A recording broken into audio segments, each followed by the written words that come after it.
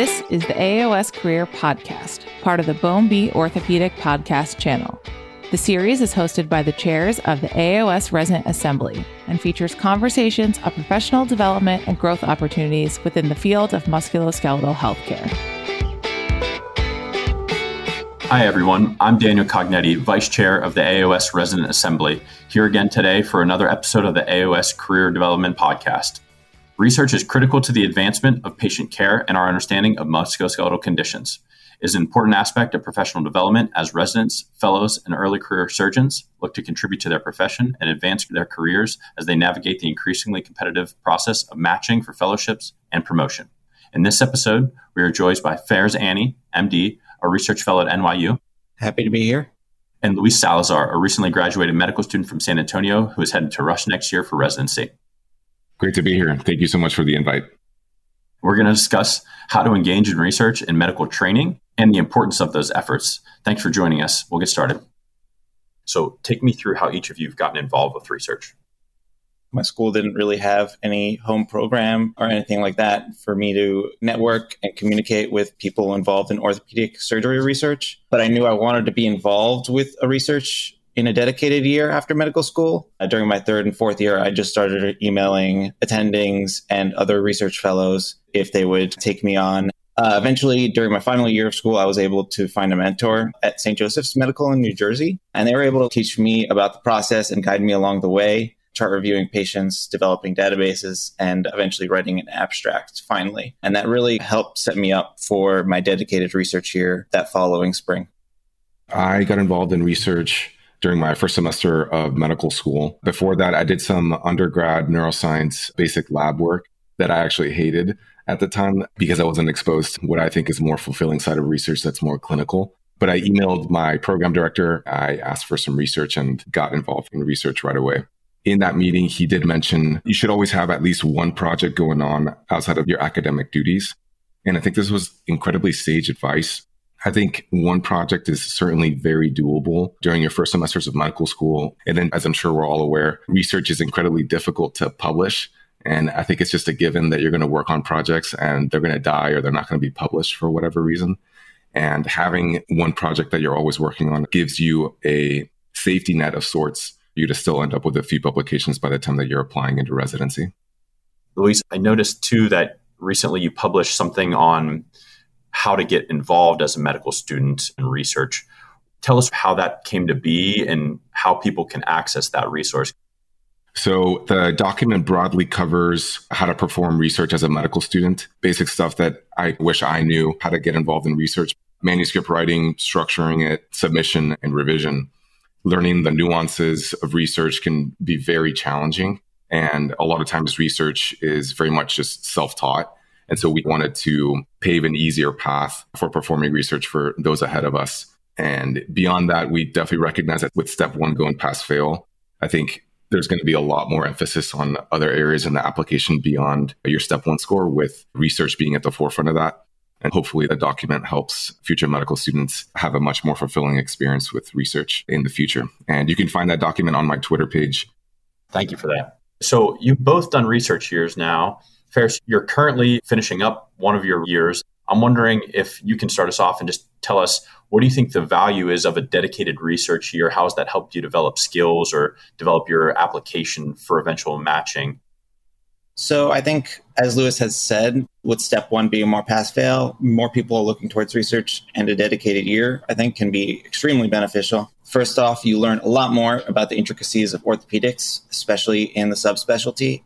I've learned a great deal more about spinal alignment and different surgeries than I had in medical school, as well as making connections, getting to know attendings, having them know you, and having someone that could potentially mentor you, as well as advocate for your own professional development. And Luis, how about for you? Can you give us some pointers or what you think was valuable about your research year? Taking that research year and being at the forefront of the research team really builds a lot of leadership skills. You're essentially leading the research team. You're learning a lot of time management skills, learning how to manage multiple projects at the same time, and learning how to effectively communicate and delegate different tasks. So you learn a lot of critical skills that I think I'll certainly use during residency.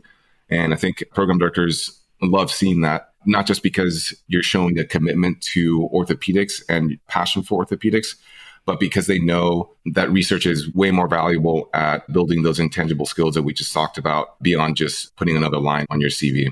Those are vital skills for residency, for pushing along an operating room day or a turnover or making sure that clinic flows appropriately. Definitely really applicable. I think the mentorship is super important for networking purposes, mentorship and sponsorship. If you do a really good job on something, somebody's likely to sponsor you and say in the future, I endorse this person and I want them to have this spot. So I think those are all really important. I'm pretty involved in a lot of different sports research, shoulder research. My knowledge of those topics is far beyond my peers. You don't really get any exposure to orthopedics in medical school. So this is a great opportunity to build that fund of knowledge and make you a better orthopedic surgeon. So getting to some other things, Farish, you noted that your medical school didn't have a lot of opportunity for research. Luis, you've noted some good mentors within your medical school. How do you guys think that people that don't have those high research output institutions behind them, how do they go about getting involved in research or making sure that they can be productive when they do get to an institution like the high output institutions that we mentioned?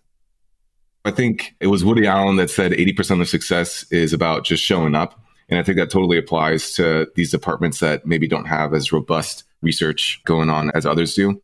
With San Antonio, for example, when I got involved in research, I would just show up to the trauma bay to help out with consults with the residents as much as I could, or I would show up to the OR to build relationships with attendings. I found that once I gained the trust from older residents and attendings in the operating room, I would then ask, hey, do you have any projects going on that I could help out with or take some work off your plate? And that's certainly been super successful for me. And I think beyond that, being in the operating room or clinic with an attending, those environments are so useful for stimulating research questions. We've all been in the operating room and the attending will come across a difficult portion of the case and we'll start thinking out loud. And those are just research questions that you could just start popping off and writing.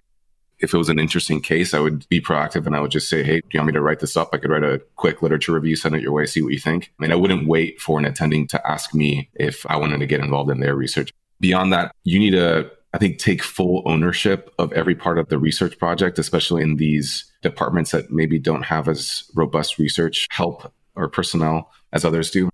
A lot of times the research is taking a long time because you're waiting to get approval from some sort of administrator from the IRB, or maybe a medical student that is taking a little bit longer than usual to get some data retrieval going.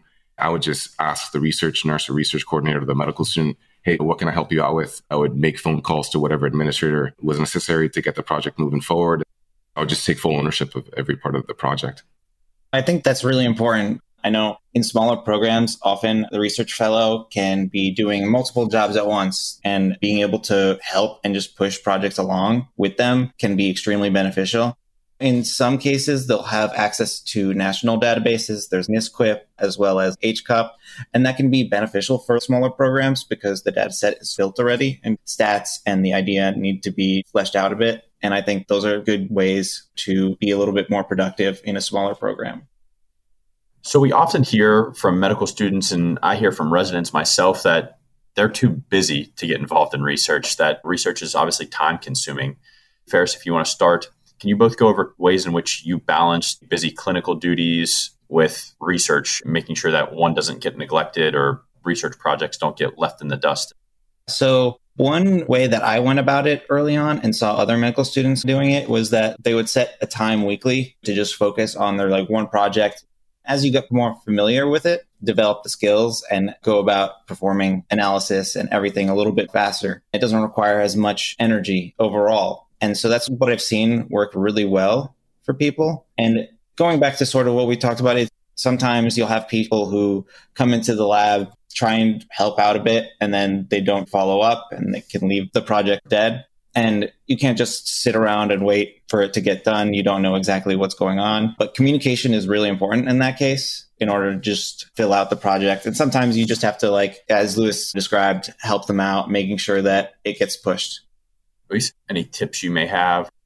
For sure. I think time management is certainly a learned skill.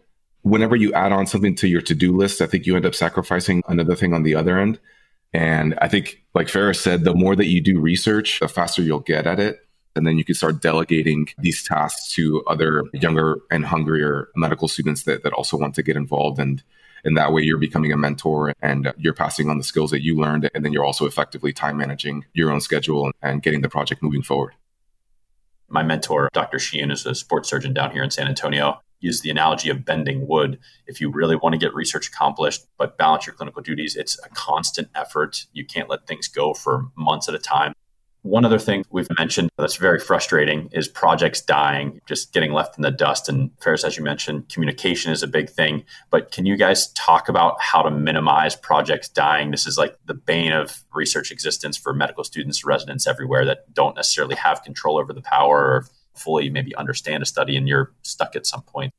Research just tends to ebb and flow so much. When you're new to research, it's just something that's no one wants it, but it's just bound to happen, I think. And I've certainly had several projects die because the data isn't good enough or lost to follow-up or whatever. I think as far as tangible ways that you can actually minimize this from happening, barring any external circumstances, I think it just comes down to building on your leadership skills. I love to follow up with people frequently, whether that be my research PI or superior. Always having that as a motivator or as a sort of checkpoint to have at least some sort of progress every single week. And in the same sense, with the medical students that would help me out on research projects, I would frequently text them or call them and just check in with them to see how they're doing. If they needed any clarification on any part of the task, you're keeping the project at the forefront of their mind, because as we're all aware, we can get buried in the medical school work and academic work that we're involved in.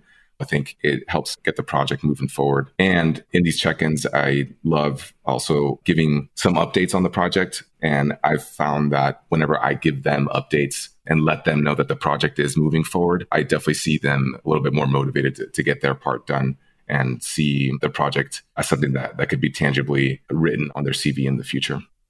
As you move through potentially a research year, I think some projects end up dying because the researcher gets busy with other clinical duties. Sometimes you don't specifically have enough time to work on it to be the lead, but passing it on to another person who does have time can also be really beneficial, because eventually you'll see that project through fruition. And I would say that's an important aspect, especially if you're doing clinical research here, or as a resident, say you're involved with a project. If your program has research fellows, make sure that you're communicating with each other in order to push the project along.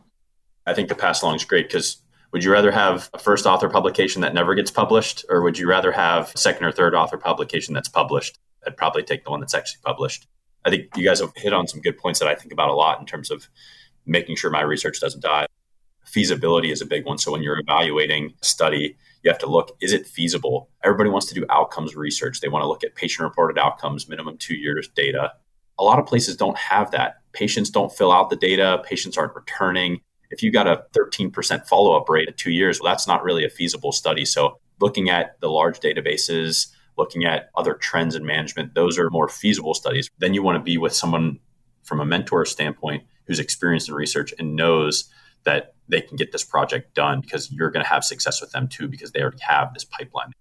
One other thing I wanted to talk to you guys about, a trauma surgeon at Vanderbilt, he gave me some great advice. He said, as a resident, you should really never work on prospective research, because inevitably you're not going to get those things done, or they just have a higher failure rate because they take so long to do. You may be gone at that point. So I'm interested, did you guys get involved in any prospective research studies? Have they been successful? Have you completed them yet? I have not involved myself with any prospective research. I think, like you said, one of my research mentors was very good involving myself in very smart projects that he knew would be publishable within my research year. And so I feel very lucky that he steered me away, even though he is involved in a lot of prospective research, but he didn't put me in those himself. I think it does depend on the institution that you're at. I recently attended the thesis day for the Rush residents, and a few of the residents, shout out to them, they completed prospective research during their time at Rush. And so kudos to them. It's definitely a daunting task to do prospective research, but I think it also depends on how robust that research department is. I don't have much experience in prospective research. There are some projects that were brought up in our lab that I thought were just very interesting, and I would love to be involved with them at some point. It's more so my own active interest as opposed to having something on my CV or anything, because obviously completing prospective research takes time. I don't know exactly. I can't speak to how often residents are able to complete prospective research. If they're able to start something early on, that they might be able to get it done by the end of the 5 years. And that would be fantastic, because prospective research is really how we push science along and innovate in the field. Yeah, that's a great point. Is prospective research is the lifeblood of science. We mentioned mentorship as a key component of getting involved. Let's talk a little bit more about it. Mentorship comes in many different forms, and each relationship is different, but they're all vital to getting research done. Luis, if you want to start off, can you speak to your personal experiences? Sending emails is never a bad start. As a first-year medical student, I sent emails to everybody. Dr. Rajani was one of the first people that I emailed because I saw him as the lead of the program and wanted to get to know him better. And then from then on, I would just show up to the places where it's convenient to have those interactions with attendings, because orthopedic surgeons, they're incredibly busy. Dr. Rajani is an angel, and I think he was so nice that he was willing to meet with me for 30 minutes just to talk to a first-year medical student. But I think it's way easier and way more conducive to building mentorship and relationships whenever you make yourself available to the attending, whether that be in the OR, like showing up to their cases, helping them out in clinic, or for the residents going to the trauma bay and helping them out with consults. Dr. Dutta, who was another one of my biggest mentors as a second-year medical student, my first time in the OR, that's how I built my relationship with him. I just showed up to whatever case was going on that day. I didn't even know how to read an OR board. And he's just so nice that he immediately brought me into the case. Emailing is definitely one of the most important things you can do.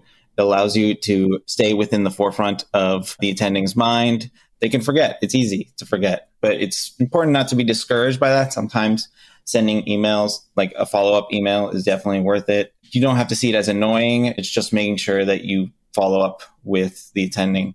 Something that I often do is go to conferences. I was at AAOS the past 3 years, and I've used that to connect with people and show that I'm interested in their research, interested in how they conduct themselves. And then they are willing to definitely put more investment into you. And I think that's an important part of mentorship. Yeah, I think you guys hit on some good things again there. So how about tools for finding mentors? Things like word of mouth. You guys have used things other than word of mouth. There's some certain databases out there, obviously conferences and things like that. What did you guys use to identify mentors? I don't know that there was a specific resource out there where I found a mentor. I think it really just does come down to showing up to the right places at the right time. As far as finding like a high yield mentor, if you're looking for as much productivity as possible, I think another thing that you can do is look up the faculty in your department, and you can do a quick PubMed search on their last name and see how productive they are. How much are they publishing research on a yearly basis? You can look up their H-index, and you could target those specific faculty members for finding mentors. I know OrthoMentor on Instagram and Twitter is huge, and I would certainly reach out to him. And I think that website is incredible as well. I think that was an important point. If you have specific interest, you definitely need to be searching for people that are doing that research, but obviously be open-minded if they don't have something in that particular topic going on. If they do say they have something else, jump at that opportunity. As we mentioned, if you have specific interest, emailing people outside of your department, across town, in neighboring towns, or sometimes even across the country for certain research, I think that's feasible too. There's things like the NIH CRISP database as well, which talks about how much people are being funded for different research. I don't know how much that's relevant to orthopedic research, but if you're someone who really wants to get involved in funded research or has big research aspirations, then maybe looking there is also helpful. We've talked a little bit about how to identify mentors. Identifying any person in general is a difficult task, but what should people look for in mentors? Let's say they get a mentor, but things really aren't working out. What are some things that maybe they want to avoid in a mentor or they should look for in a mentor? Fares, if you want to start us off.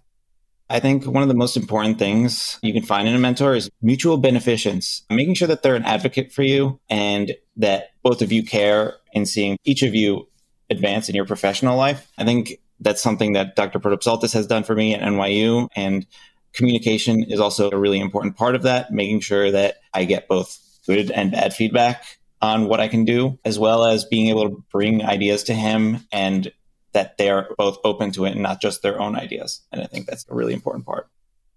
I'll talk about my two biggest mentors. Shout out to them, Dr. Dutta and Dr. Zal. I love those guys. Dr. Dutta is just incredibly humble, open, and he just has a huge heart. I think he just cares so much. He's helped me out a lot through research, and through my research here, we grab beers on a weekly basis. And I think we're good friends now beyond just him being my mentor.